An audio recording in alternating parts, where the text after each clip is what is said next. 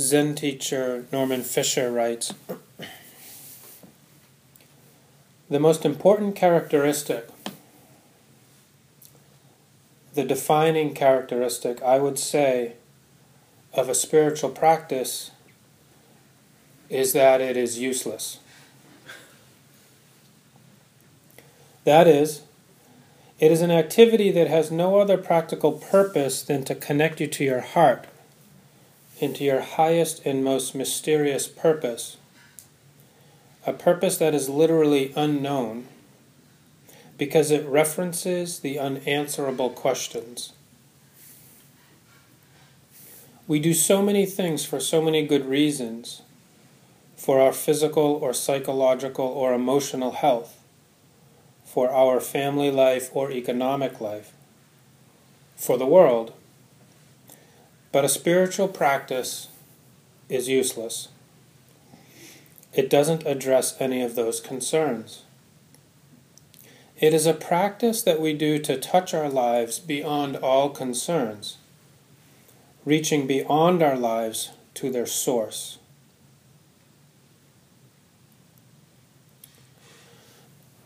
So this source that Roshi Fisher writes about,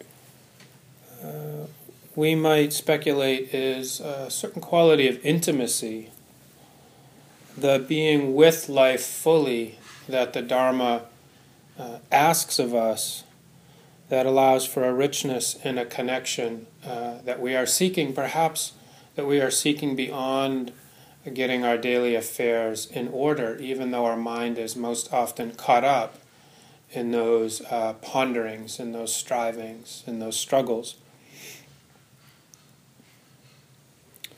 This source that Roshi points to might also be understood as interdependence. Once we see into the nature of things, we understand that nothing is separate from our practice, and our practice includes everything.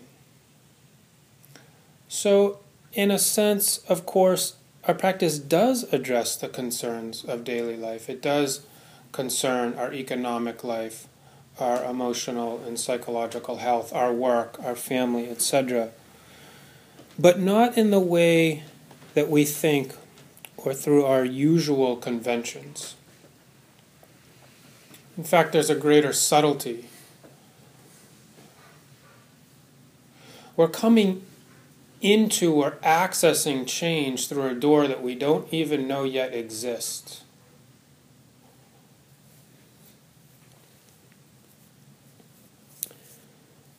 Tonight I'd like to talk about the hindrances as specific qualities of mind that are said to hinder the development of mind. And as I do this, I'll speak also generally about difficult mind states, difficult emotions.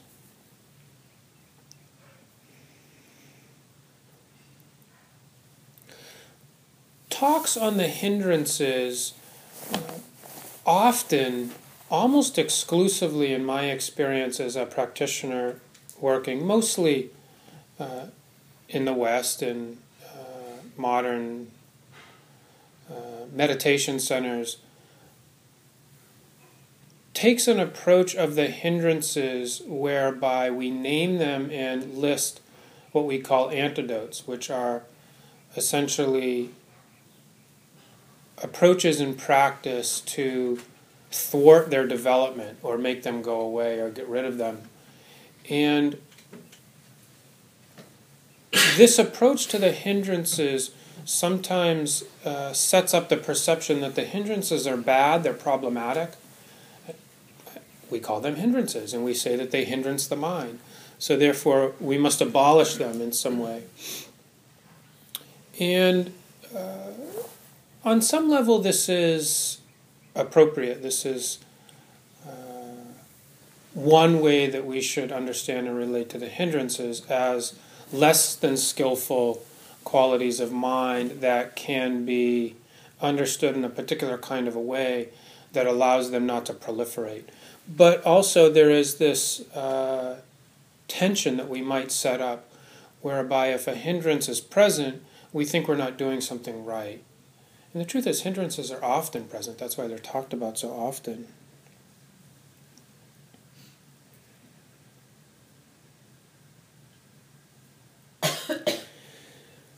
So it's true that in the absence of hindrances, helpful or skillful qualities of mind start to arise naturally. This is one of the paradigms, if you will, that we see in the category of the fourth foundation of mindfulness, that as the hindrances start to dissolve or abate, the factors of awakening start to arise. They start to strengthen. So it's like there's a natural shift where greed and illusion and worry and fear and doubt that are paramount start to weaken, and investigation and energy and joy and mindfulness start to get strong. Right? So our practice should include some knowledge of how to work skillfully with the hindrances, maybe even how to apply the antidotes. But it's also true that if we look at our experience day in and day out, both in formal meditation and in daily life, what we'll see is that the hindrances are constantly challenging us. Constantly challenging us. In either gross or subtle ways, disturbing an otherwise stable, equanimous, and contented mind. We're not deeply happy when the hindrances are present. We're not deeply happy when the hindrances are present. Partly because of how we relate to them, not simply because they're present. And this is what I want to focus on tonight. We are not deeply happy when the hindrances are present, partly because of how we relate to them or understand them, the perceptions we hold about them, not simply because they're present.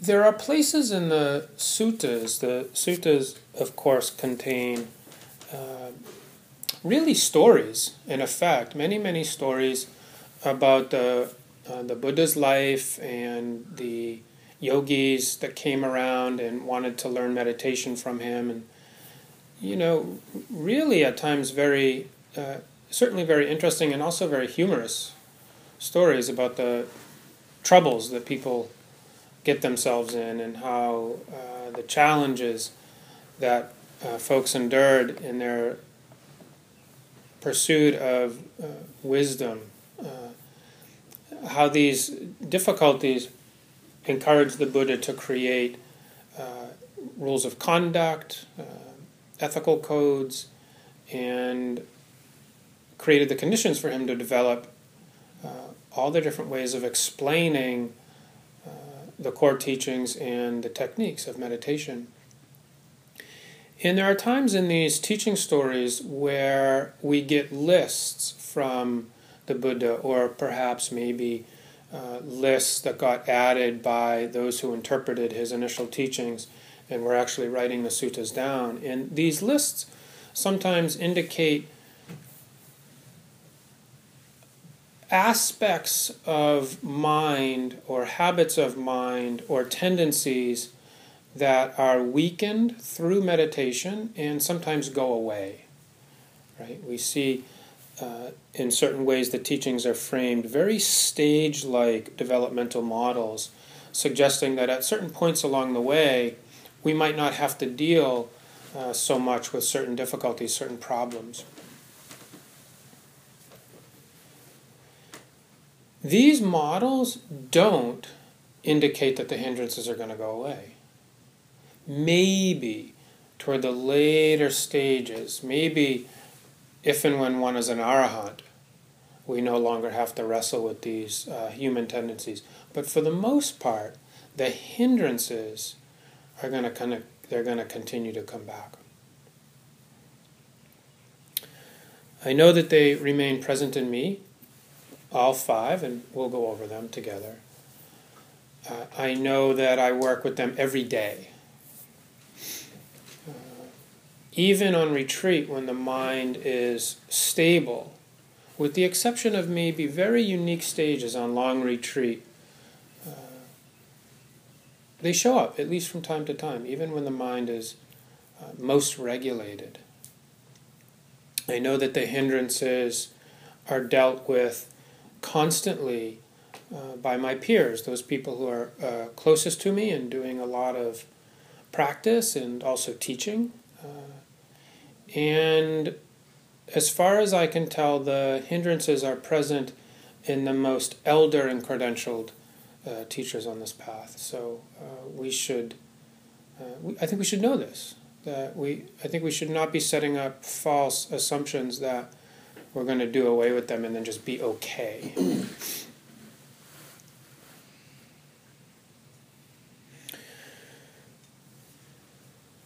What we can expect is that with diligent practice, under certain very special circumstances such as retreat, we might have periods when the mind is very equanimous, reactivity is very, very low, and energy and motivation are just right. These factors all have to come together just right. And we get to experience a mind less hindered by unskillful mind states. But what I'm most interested in right now is a view of the hindrances in a way of working with them that accounts for their persistence. Okay, so I just want to be clear that that's the angle at which I'm coming at this. In this way, I'm interested in framing a perspective and way of working actively with the hindrances that accommodates two things. A specific understanding or learning that is consistent with the Buddhist notion of insight or wisdom despite the presence of the hindrances. And a method of reducing the power of hindrances that supplements the common use of antidotes. The underlying view is that an open and interested relationship to the hindrances is preferable to a closed and adversarial one. The underlying view is that an open and interested relationship to the hindrances is preferable to a closed and adversarial one. And maybe I would argue equally as effective as applying the antidotes. Okay? And I'll spend the rest of our discussion trying to explore how that might be possible.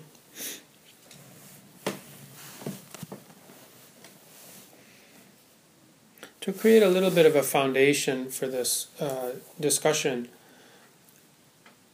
there are two ways that yogis, students, meditators often present on this path. One is what I call a cessation in balance. And as I share this model with you, you might see that you identify strongly with one or the other, or maybe you ebb and flow between the two, or maybe there are stages in your life or in your practice where one way of relating seems more prevalent. The first is that we relate to ourselves or our practice or our life in what I call a cessation imbalance. This is when we are over-attached to the idea that there is some pervasive, pleasant state that we should eventually arrive at. Do you ever notice that view creeping into your practice? Eventually, even though it sucks right now, once I just figure, and we don't even know what it is that we need to figure out, once I figure this something out, whatever underlies all that cryptic language that the teachers are always, then I'll get it. And, I'll just be happy forever. I'll be good to everybody. Somehow everybody will then, of course, be good to me all the time. No one will cause me any hardships. There'll be no ants in the house. There'll be no problems. And so we're almost waiting for that to happen. We're trying really hard at our meditation. We're learning, we're studying, we're talking to the teachers. But we're actually just hoping that at some point, all that hard work falls away because we've done the right things thus far. The other way we show up sometimes is with a dukkha imbalance. There is an overemphasis on difficult mind states and challenges both in practice and life. This is the view that the presence of hindrances and afflictive states indicate that they are doing the practice wrong. Or otherwise their awareness of these states keep us stuck in a low-lying frustration. Has this ever happened? You've been at this for many, many years. And you're on retreat, and you just spent 3 hours in physical pain, thinking that maybe you're not doing very good at the meditation, and there's a sense of hopelessness. Here I am again, right? Again.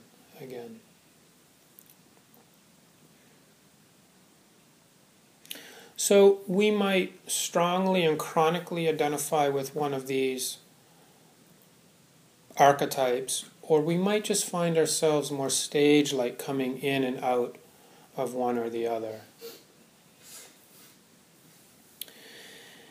In other words, to have a constructive relationship to the hindrances, we need to become interested in them in a way that accounts for the value of reducing them. This is also true for any difficult emotion, but which makes space for them in our practice and life in the spirit of investigation. So we really want to be very curious about what we call the hindrances. How do they arise?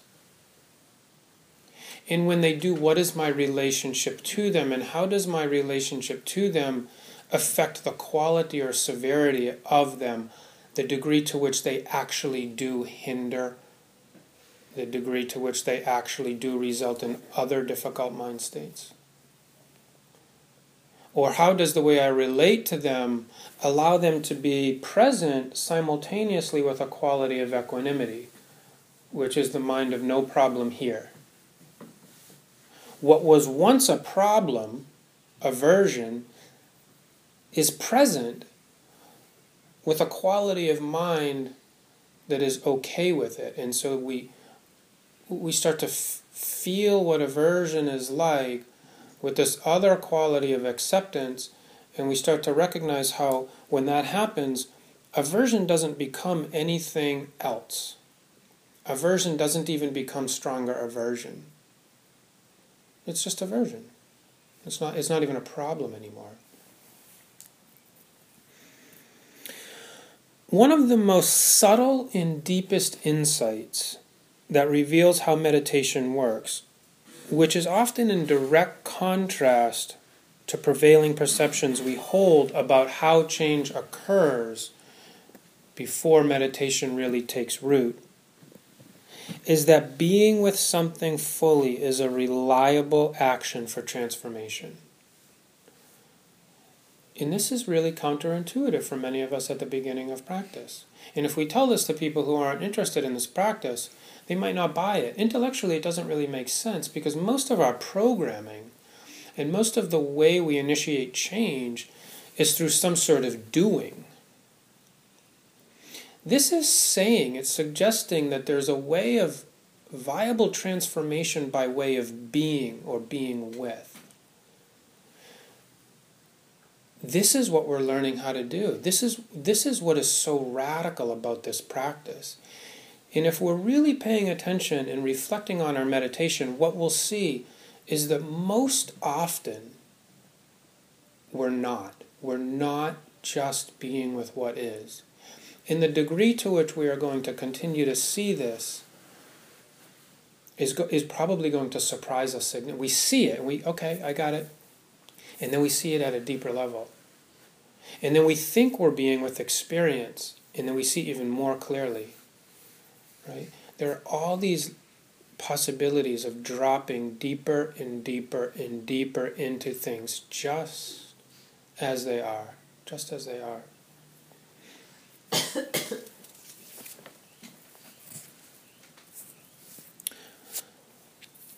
So, what are the hindrances? Let's talk a little bit about them, and for some of us this will be a review, which I hope will be helpful, and possibly for a few people in the room, this might be new. We might be hearing this for the first time. So the first category, or the first hindrance, is desire. Okay? Desire becomes a hindrance when we want something and grasp for it or cling to it. So desire becomes a hindrance based on our relationship to it. A desire to be happier is not a problem. A desire to lose 5 pounds or gain 5 pounds is not a problem. A desire to be a little bit warmer and to be able to sit here in meditation without 14 blankets on at the end of May is not a problem. That desire is not a problem.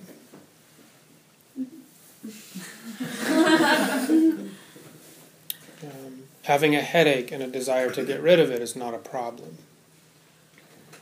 But our way of relating to desire, when it takes on a quality of attachment or clinging, when we can't be okay in the absence of the acquisition of that which we seek, we're in big trouble, and that's when it becomes a hindrance. Aversion, ill will, and fear. Let's talk about this as a category. There's 3 elements. Okay, I'll break it down a little bit. Aversion is pretty simple. Aversion is wanting things to be different than they are, and there's a quality of pushing away. Okay? Aversion is wanting things to be different than they are, and it has a quality of pushing away.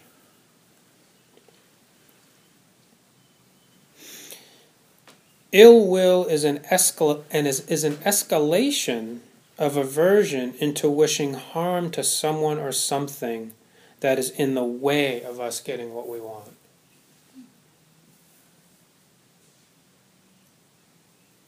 Just notice if when I said that there was a little voice inside your head that said, I don't do that. I can remember years of not being able to identify with this. And later found out it was a very deeply rooted form of ignorance and inability to see the nature of the hindrances as either often present or dormant tendencies that we all have. I can remember when many years after my meditation, many years into my meditation, I just saw clearly, wow, I too have the capacity for ill will. Right? And it really shocked me. I was very disappointed. So this is where equanimity comes in. Now I don't like myself more than I didn't like myself before.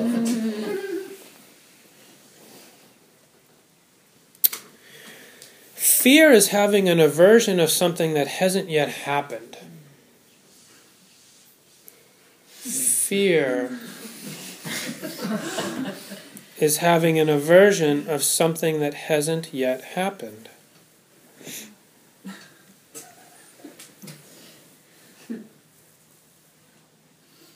Right? You see how that works?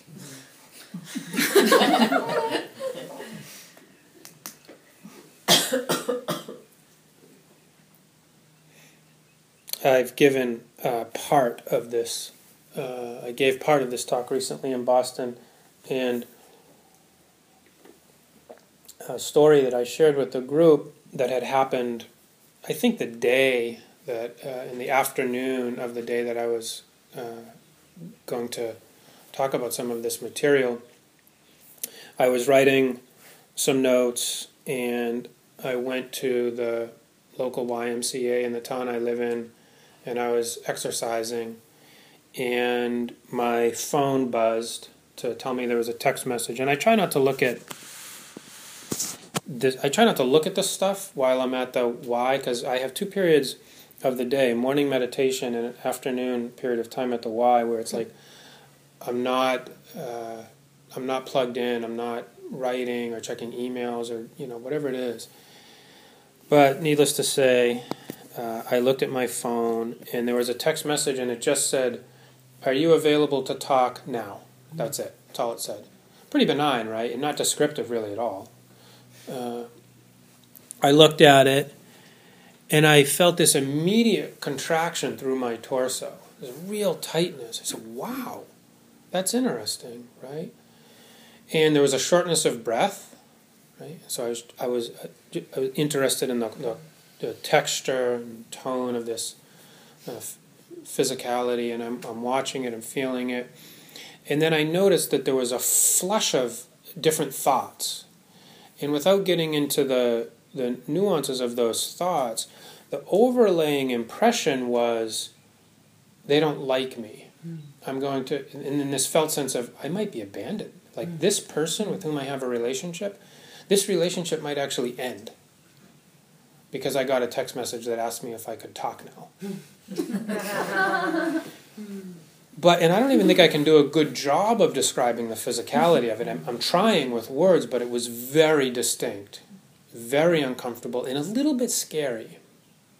And then there was all the thoughts, right? And then there was this basic impression, the possibility of abandonment, of not having something in my life in the future that I currently have, which I appreciate, which I like, which I want to continue.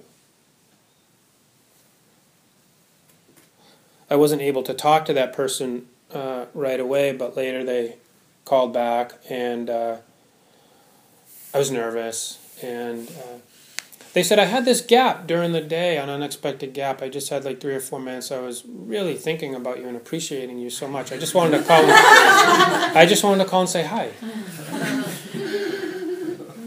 Right? It's so amazing what the mind can do. Right?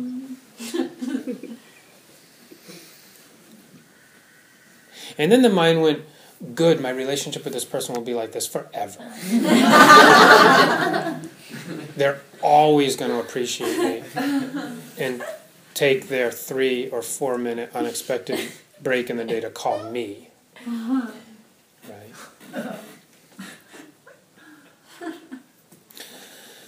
Sloth and torpor. Weird words for tired and lazy.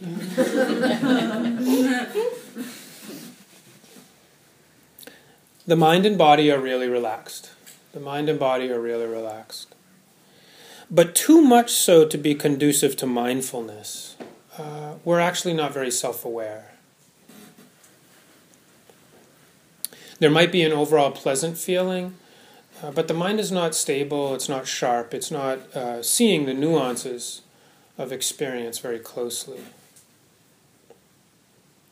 We're not seeing the details that give rise to insight. We're not seeing cause and effect.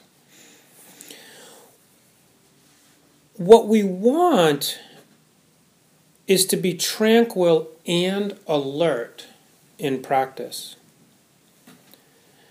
The hindrance of sloth and torpor is present when there is tranquility without alertness. Okay? This will happen often in practice. You might have already gone through several cycles of this. And by the way, that's one thing important to say, is that on retreat, my suspicion is that you're going to cycle possibly through all 5 of these hindrances. One of the values of retreat is you just keep seeing the cycle. Right? Keep seeing it. Too much tranquility without alertness tends to be dreamy and pleasant. It's relaxing but not conducive to awareness.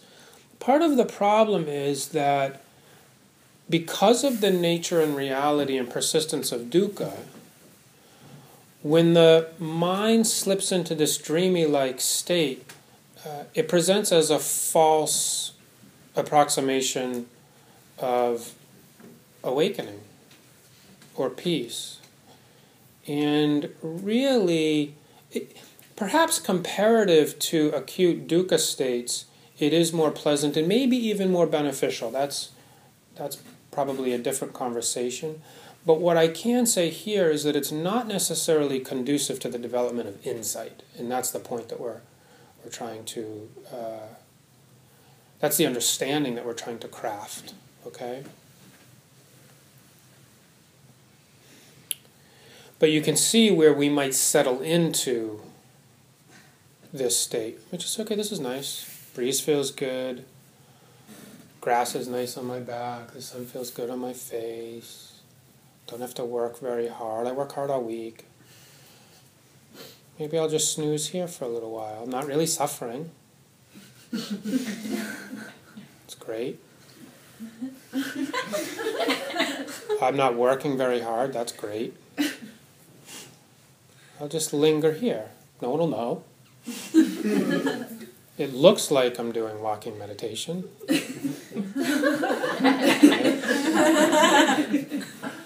I'm so still in my seated meditation that everybody in the room probably thinks I'm super concentrated. Great. I'll just hang out here. Right? It's that sort of, we're getting by. We're getting by.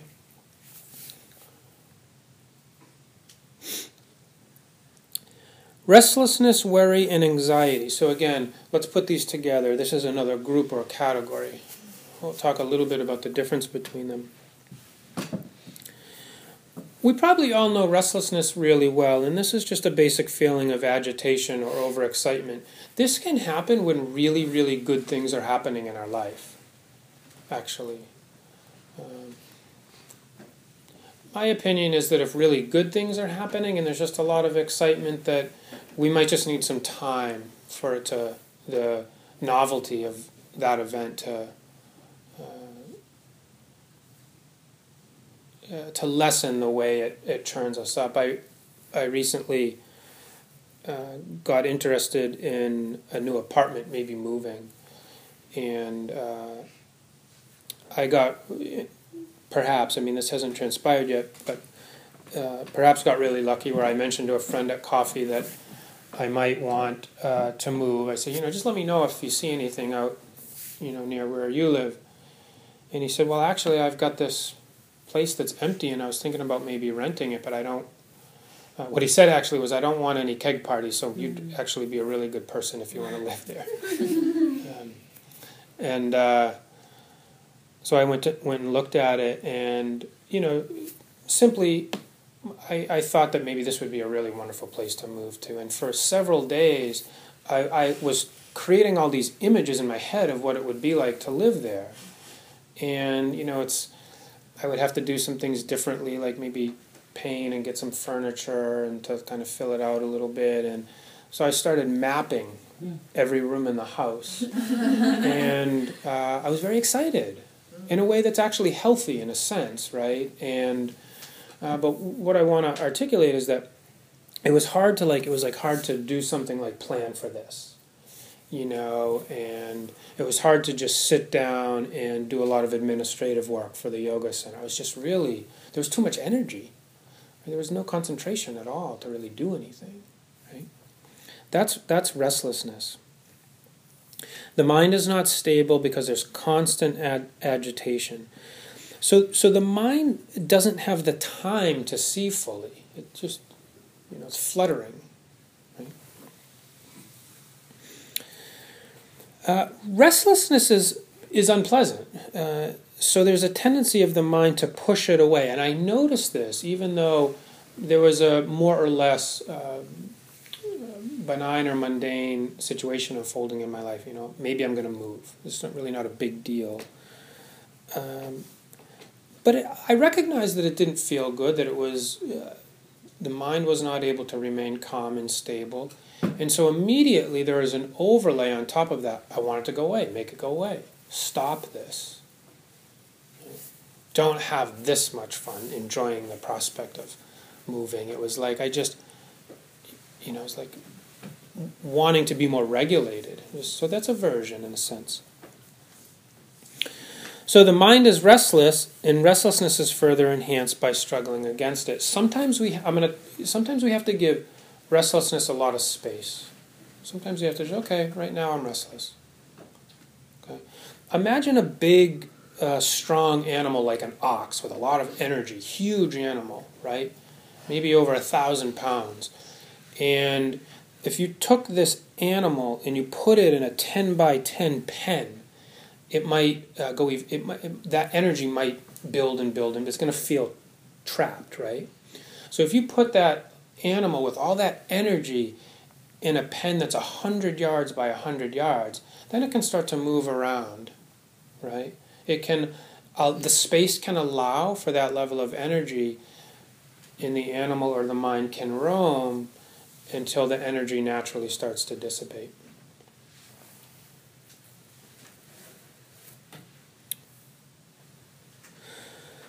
Worry is fear of what may happen in the future. Worry is fear of what might happen in the future. And less often talked about,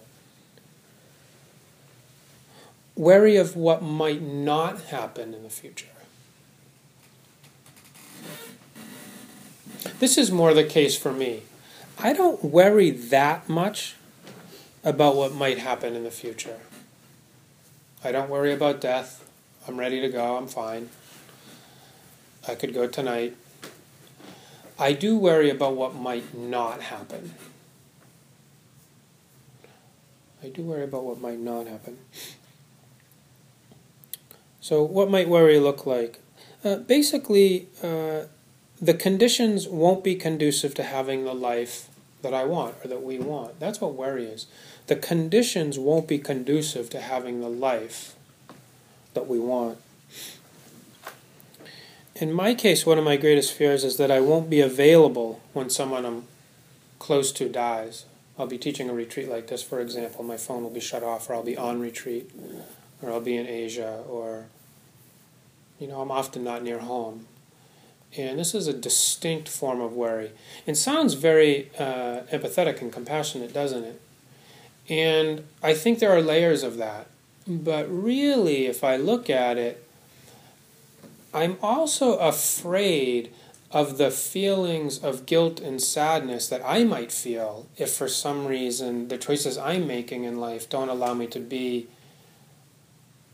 available to provide, assumedly, comfort for someone who I love and care about when they die.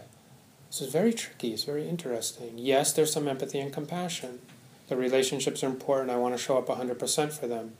And I'm just scared of the difficult emotions that I will endure around the fact that I wasn't there. Very interesting. That's a little bit more selfish, isn't it?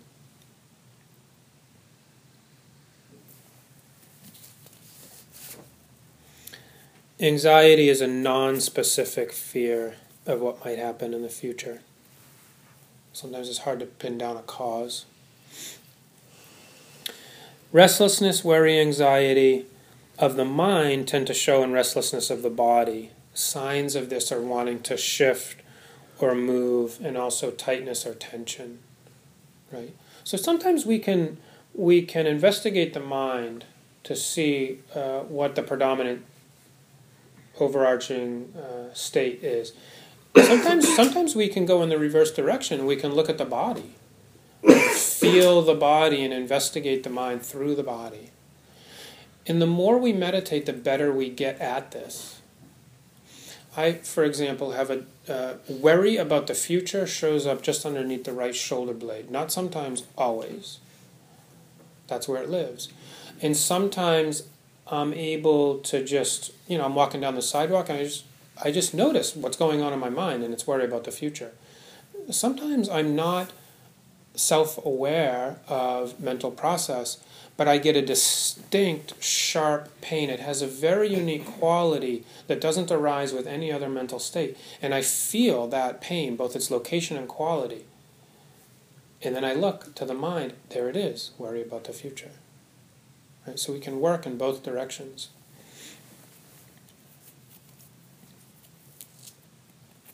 The last category is doubt. Doubt is a state of indecision or vacillation. It causes us to hold back or to remain trapped by ruminating thoughts. Maybe that has happened to some of you once or twice. Or often. This keeps us from fully applying ourselves on the path or to something we want to accomplish in our life. Have you ever noticed that? You really want something, but you seem to be unable to put a lot of energy in that direction. You notice that? Doubt interrupts the gathering of data with premature questions. We never actually figure out exactly how to move toward what we want. We don't know whether to zig left or zag right because we're hung up in these premature preliminary questions. And these questions comprise any number of variations such as, can I do this? Is this the right way for me? Am I good enough? Will I make enough money? Am I creative enough? And the list can be very, very long, and you can fill in the blank with your own questions.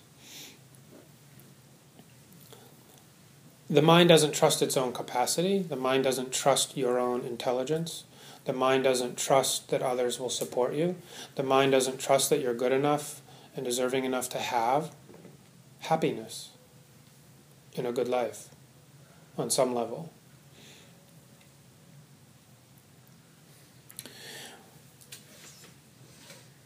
Doubt reveals a distinct sense of self, in this case a feeling of me, inflated by thoughts, I can't, I'm not good enough, I won't be supported, I won't be accepted, I'll be abandoned or turned away, etc., etc., etc. In terms of practice, doubt sometimes shows up by way of questioning the technique. Is this really going to lead to a better life? You know, this awakening thing that everybody keeps talking about, wisdom, you know, what is that actually? And what is the correlation between watching my breath and walking around like a zombie in silence all day with ultimately feeling at peace? We don't know yet, and it's very natural. Of course we don't know yet. Insight minimizes doubt. That's how it works. So we often have doubt proportionate to our insight. As insight increases, doubt starts to go like this. It goes in the other direction. I mentioned that the hindrances at even the most promising stages of awakening maybe weaken but don't totally go away. There's a distinct stage in the practice where doubt does go away. It's actually in what we sometimes call the four-path model. At the first stage, doubt in the Dharma, doubt in the meditation techniques goes away completely. It's very unshakable trust that occurs. And often when this happens, you see someone pour even more energy into practice, and you see them starting to make radical shifts in terms of how they spend time and energy. They become very, very animated for practice.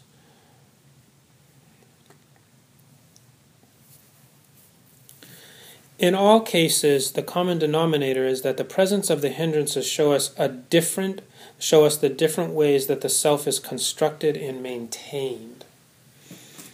How we create a relationship to life based on feelings and ideas about who we are based on what we have or don't have in the present, and on what we will or won't get in the future.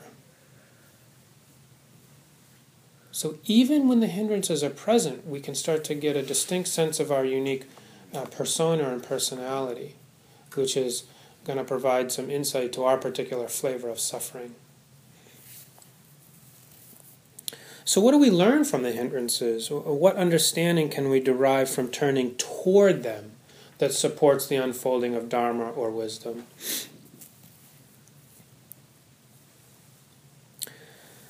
The first way of thinking about this is that we understand who we are by seeing what or who we are not.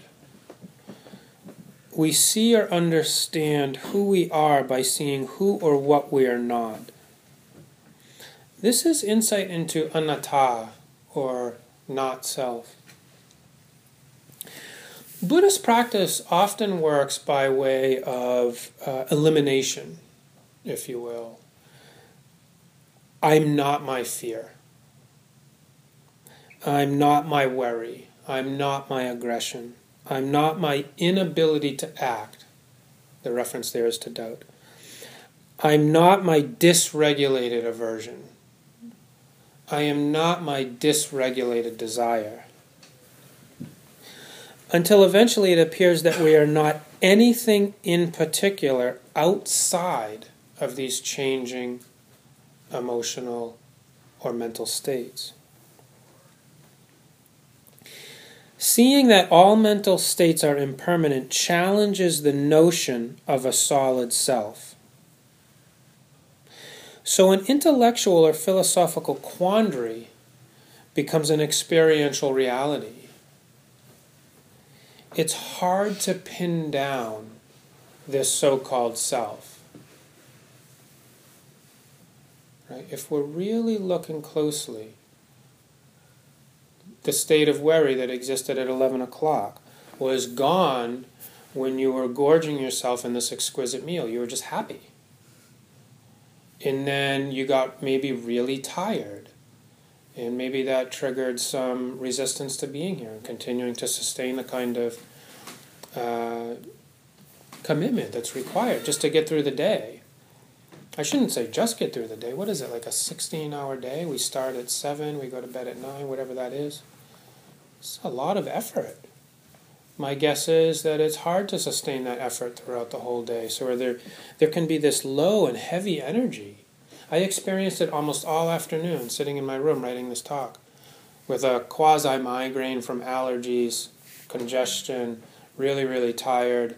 How am I going to get this done? You know, what's going to happen when I go down there and sit in front of all these people? I have to say something. You know, it's going to be a disaster. You know.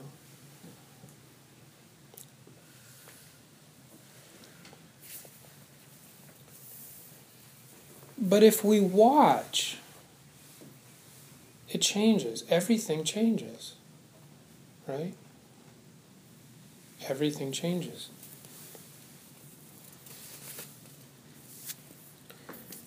You know, so are we our pleasant states or are we our unpleasant states? What are the benefits of beginning to build a relationship with anatta? A, we take our life less personally. It's just that simple. And that is not insignificant. We just take our life less personally and we suffer less. You see how that could be true? Even just as a thought experiment. Whatever particular challenges you identify with,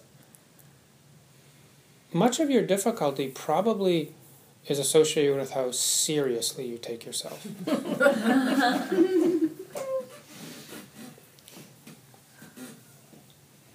You are a very big deal, whether you are trying to get rid of suffering or make something good happen. It's still quite a project, isn't it? And it's so rare that we get it just right, where we're right in between trying to become a good person and pushing something away. It's like we just every now and again we land in this place where we're accepting ourselves and putting just the right amount of effort into tweaking something unskillful. Right? We just every now and again we get it just right.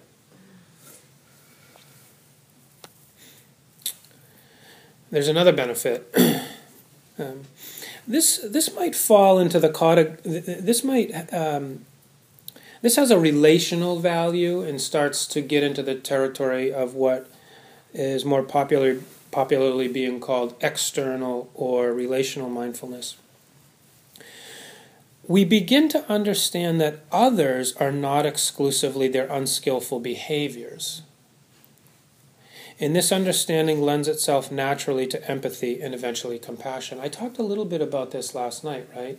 This is what happens when we see the universality of the Four Noble Truths beyond our persona and personal rendering of them. Right? This refers to a depth of insight. There's a particular way in which we see causes and conditions that indicate, oh, this is happening for everybody. Because this that I'm seeing is the construction of the self. Right? None of our behaviors define who we are, yet we all suffer. Isn't that true? Right? We all suffer on some level. We all experience difficult feelings. In this compromises our happiness and ability to always make skillful choices. This is the correlation to empathy and compassion. Other people are annoying you because they are confused and unhappy. They don't have insight. Okay? Most often than not, almost all the time, they are actually not trying to annoy you. They're actually just not doing what you want them to do. Right?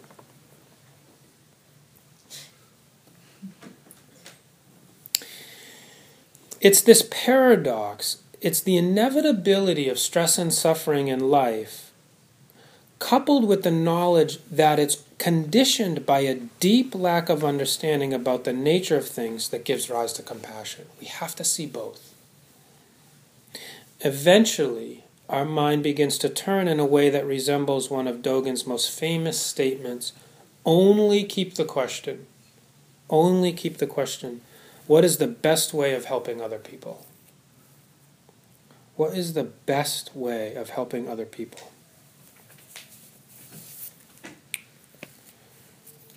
Okay, so the first way we can learn from the presence of the hindrances is to see or understand who we are by seeing who or what we are not. This is insight into anatta, not self. A second way we might benefit from a conscious relationship to the hindrances is that we simply understand the truth of impermanence or change. This is insight into anicca.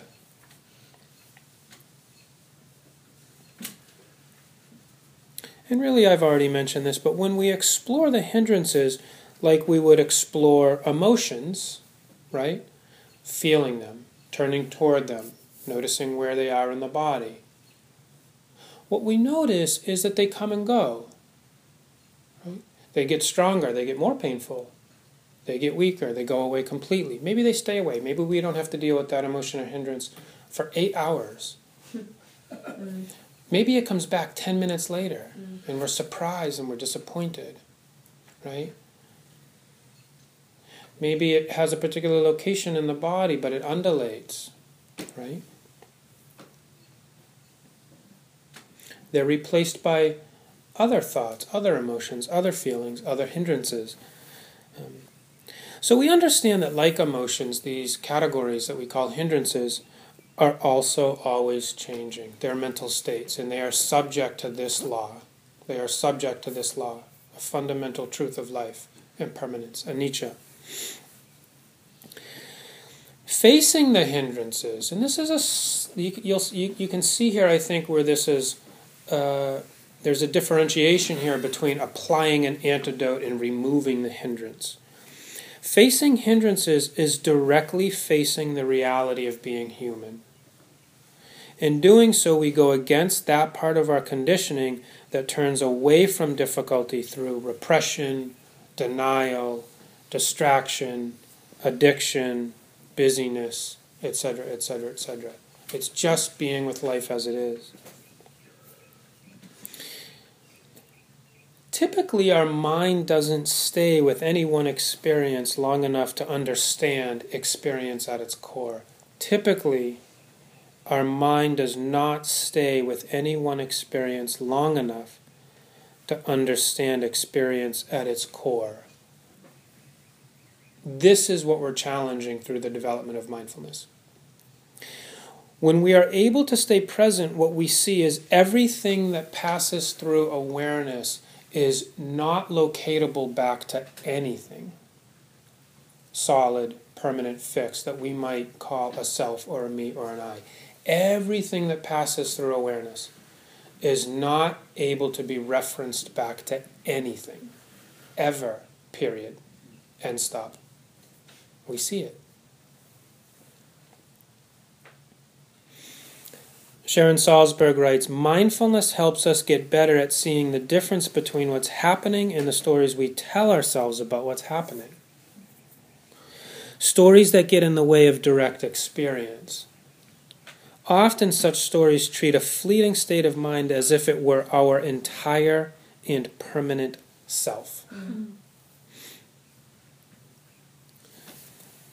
What is the third insight or understanding or learning or development that might come from turning toward the hindrances? We might see or understand how dukkha is created. So this is insight into dukkha, insight into suffering. And this is quite simple, I think. I think it's quite direct. If we over-identify with hindrances,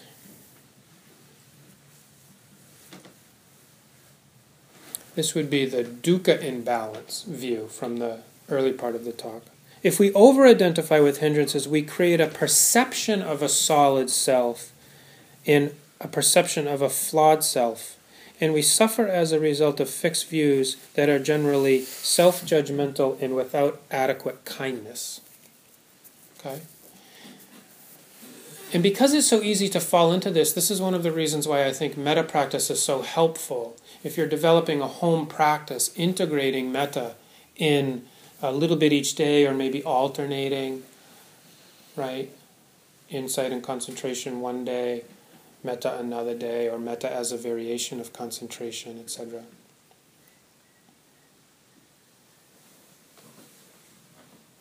Yet, if we fail to, so this is the other side of the equation, yet if we fail to take responsibility for the ways the hindrances hold us back from making change in our lives, we continue to act unskillfully and cause suffering to ourselves and others.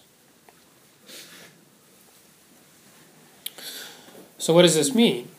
What this means is that we need freedom from over-identification with the hindrances, with responsibility for them that is both conscious and conscientious.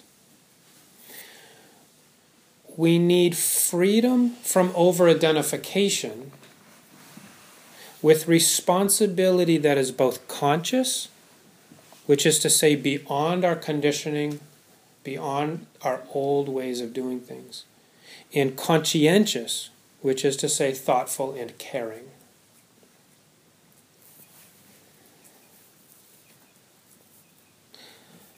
So to conclude, as we supplement the conventional approach to hindrances, which is a hindrance removal approach, with hindrance tolerance, we break down some of the conceptions of good and bad, and right and wrong, that form rigid views and beliefs, which are the backbone of a distinct sense of self or I or me that stands against someone else or certain situations, including our own mind states.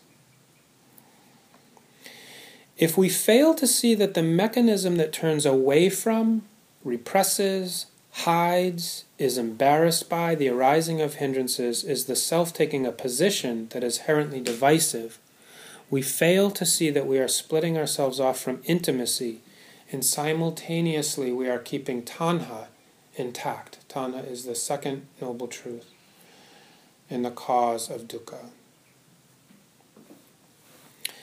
But if we can embrace the hindrances, we can begin to dissolve tanha, the actions of pushing and pulling at experience. We're letting things be.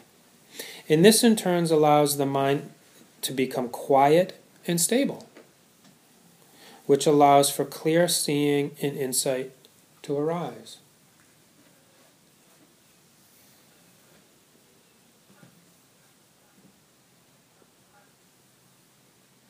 One of the insights that arises is the understanding that being with the hindrances, which is a form of kindness toward ourselves, in learning from them in this way, connecting with them, is a powerful way of reducing our reactivity, which actually fosters their removal. So in the end, we can say that hindrance tolerance is a vehicle for hindrance removal. So let's just sit quietly for a moment.